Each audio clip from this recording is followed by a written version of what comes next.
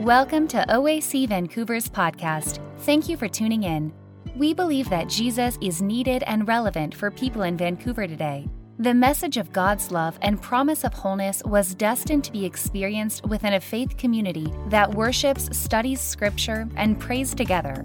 We warmly welcome you to journey with us towards greater connection, purpose, and peace. We'll be sharing our recorded services and conversations with health and wellness experts. Enjoy. Today is a really special day for Ryan and I because February 10 is the anniversary of the day that we met. And so how appropriate for us to be talking today about love when today was the start of ours. So of course at the time we didn't know that we would end up married and with a child. But on a snowy day in Berrien Springs, Michigan, as I guess is probably rather fitting for a school principal and a doctoral student, we were introduced on the third floor of the James White Library. And I was teaching undergrads at the university. Ryan was in his last semester in a master's program. And he was headed back to Canada in 4 months. And so over the course of those 4 months, we had to decide if this friendship and growing attraction was worth investing in, or if it was something we should give up on. And it's an investment that I have never regretted. And today we are talking about familial love and how our experience of marriage and parenthood has really revealed God's love to each of us. And if you're married or you don't have children, don't tune out just yet. So this familial love that we're talking about, though used in the context of marriage and the family, does not mean just that. So the Greek word for familial love, storge, is not used all that often in the Bible, but it's foundational to the overarching narrative of Scripture. So in the Hellenistic world that Jesus and the disciples grew up in, storge was understood to mean the love of affection between members of a family or group with close connections. These ties went beyond just family, though, included geography or culture as well. Storge described belonging to another person, family, or group, and the affection between them. So the Bible is all about God showing us his familial love. He wants us to be a part of his family and creating the ultimate family. So we have God creating a family with Adam and Eve, and then the next big family that the Bible discusses is Abraham as the father of the family of Israel. And though Israel was named after Jacob, Abraham's grandson, then later we have Christ bring into the family those who are outside this Israelite family. And this is this family of spiritual Israel, and we are a part of that family. God wants us to join his family and considers anyone who believes in him to be a child of Abraham. The New Testament is full of passages referencing bringing people into this family. This familial love is not just for married people or families, but for anyone desiring to be a part of God's family. With all this in mind, Emma and I would like to share a few ways being married and starting a family has broadened our understanding of God and his love for us.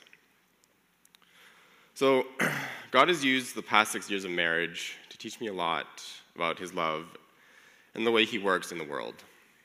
For instance, marriage sheds light on a lot of things in me. It shows a lot of good, but it also shows a lot of bad.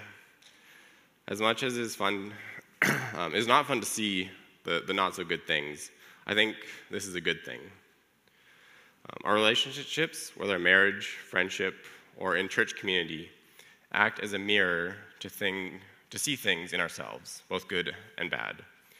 When the person does this or that, we get frustrated or angry, or happy or sad, or selfish or selfless. We rub against people.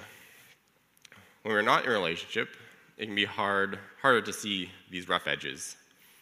There's friction in relationships. Friction can seem bad, but it actually can be a good thing.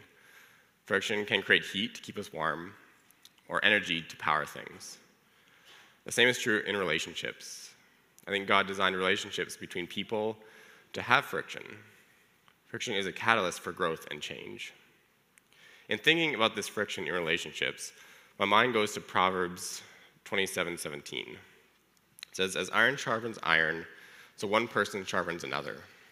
As two people work together to make a life worth living, whether that is in a marriage, a friendship, or a church community, friction is created." When I was little, I remember watching my grandma place sharp, rough rocks into the container of her rock polisher and let them tumble together to remove the hard edges.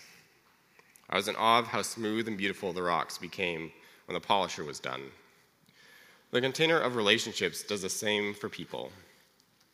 Like the rocks, we tumble around, knocking the sharp and rough edges off our natures and personalities.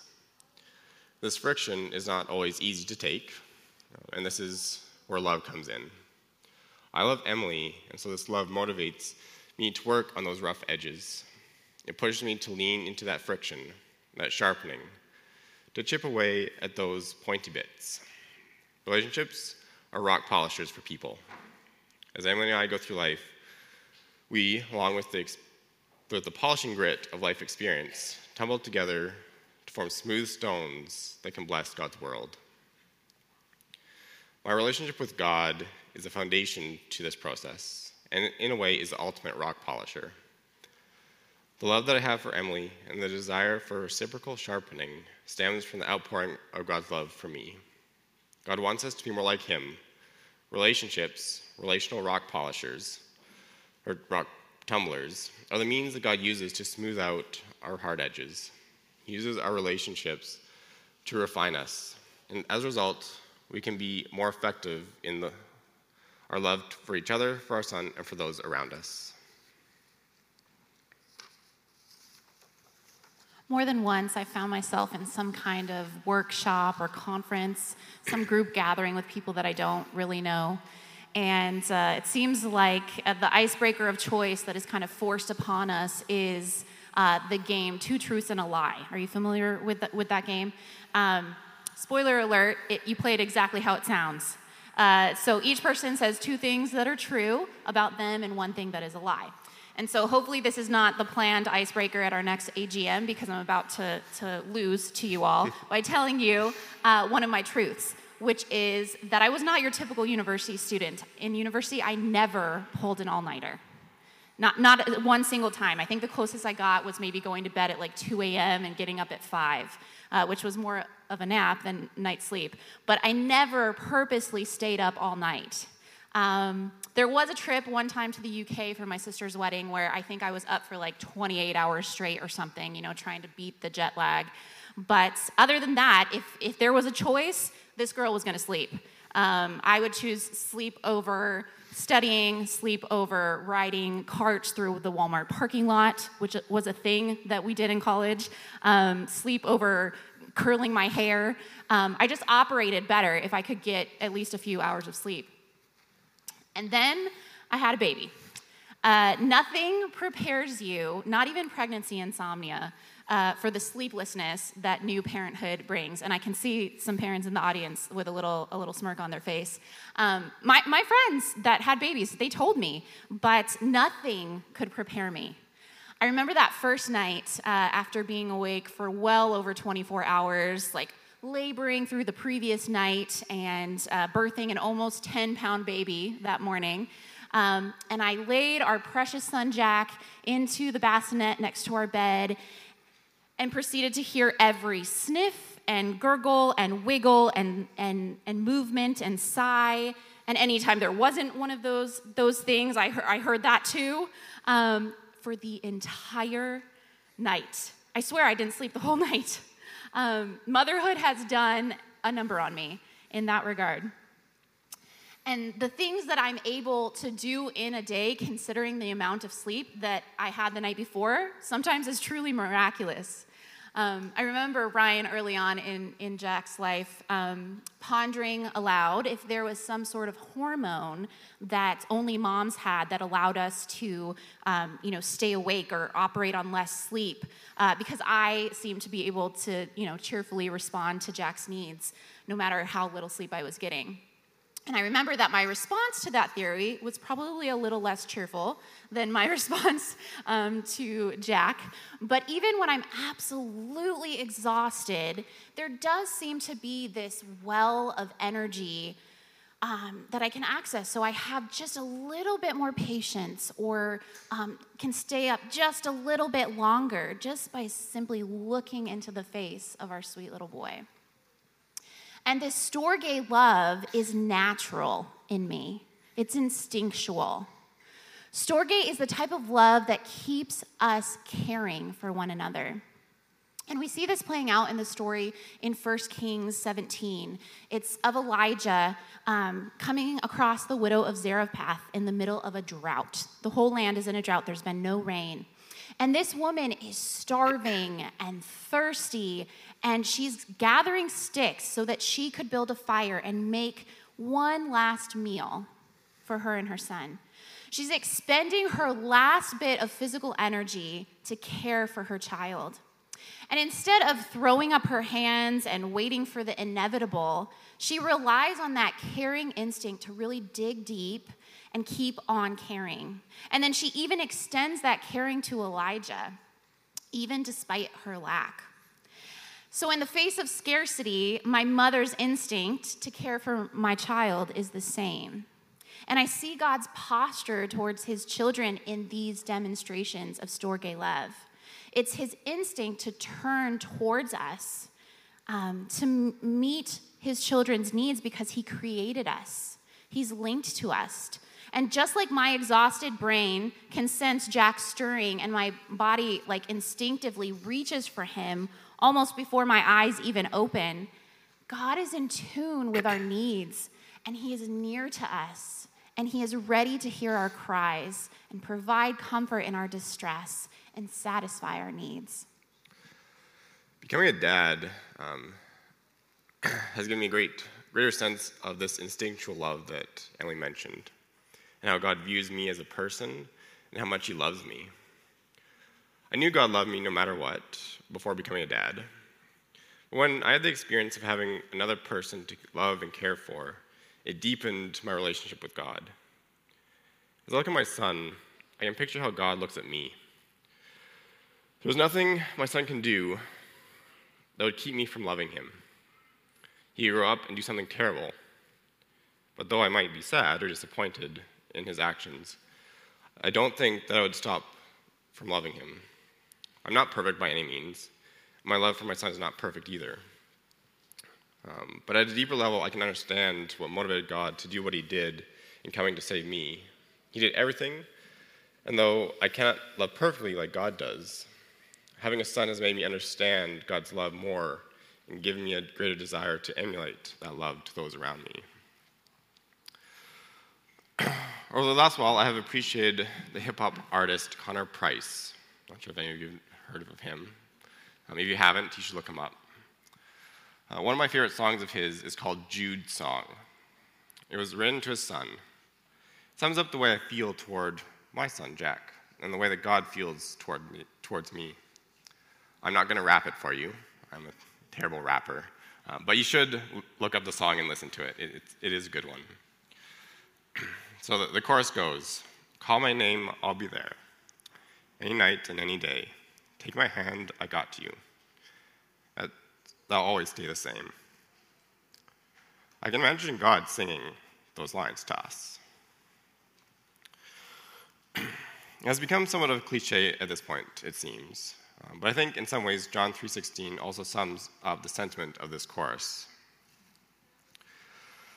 The text reads, "For God so loved the world that he gave his only Son, that whoever believes in him should not perish, but have everlasting life."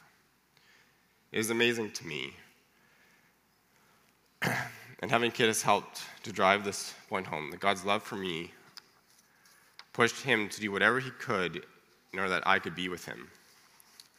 He looks at me, at each of you, and all he sees is someone that he wants to spend eternity with. The good or bad that we do does not change his desire.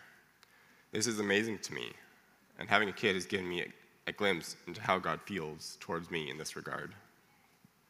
When I look at Jack, sometimes I can't believe that he's ours. I mean, look at this kid. He is just this infectious ball of joy. We love being with him, and honestly, I think that he knows that. In my work as a teacher and a principal, a philosophy that's really informed my practice, and now that I'm a parent too, comes from a man named Dr. Jim Fay. He's the author of the book Love and Logic.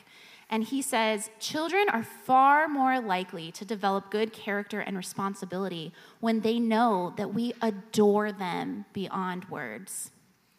Children become the best of themselves when they understand how much we adore them. So then, doesn't it make sense that we become the best of ourselves when we understand, as much as our human minds can, how much God adores us? This is straight out of Paul's letter to the Ephesians.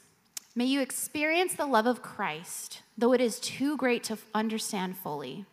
Then you will be made complete with all the fullness of life and power that comes from God. We become our fullest and best selves, healthy trees that bear good fruit when we allow that understanding to take root in our hearts. I look at Jack and the way that he lives in confidence, knowing that he is loved. And if that isn't a lesson for my own life, he loves hugs and snuggles, and he isn't afraid to ask for more. When I walk into the room or when I go to leave for work, he will tilt his little face up for a kiss, and sometimes a second or a third for good measure. And he bravely runs and climbs and jumps, knowing that I'm in reach and trusting that I'm going to catch him. He goes about his days certain about his parents' love and adoration, and I think you can see it in him. It makes me ask myself if I'm living the same way, with the confidence of a child that is adored by her father, whose love is the strong base that makes me brave. We're only 6 years into our marriage and a year and a half into parenting, but there's been so much to learn about ourselves, each other, and especially about God's love for us. This love is a relational rock polisher that smooths out all the rough edges of our natures and personalities. It's a love that has an unambiguously deep well of energy to draw from. God's love is sacrificial and has no end. And finally, it is a love that gives us the confidence to be the best versions of ourselves. Our hope for you today is that you experience the fullness of life that comes from knowing this love and being changed by it. Thank you for listening to OAC Vancouver's podcast. Learn more at oacvancouver.ca. If you're in Vancouver, join us for worship Saturdays at 11 a.m. at 5350 Bailey Street. If you enjoyed today's episode, please rate, review, and subscribe. God bless you and have a wonderful day.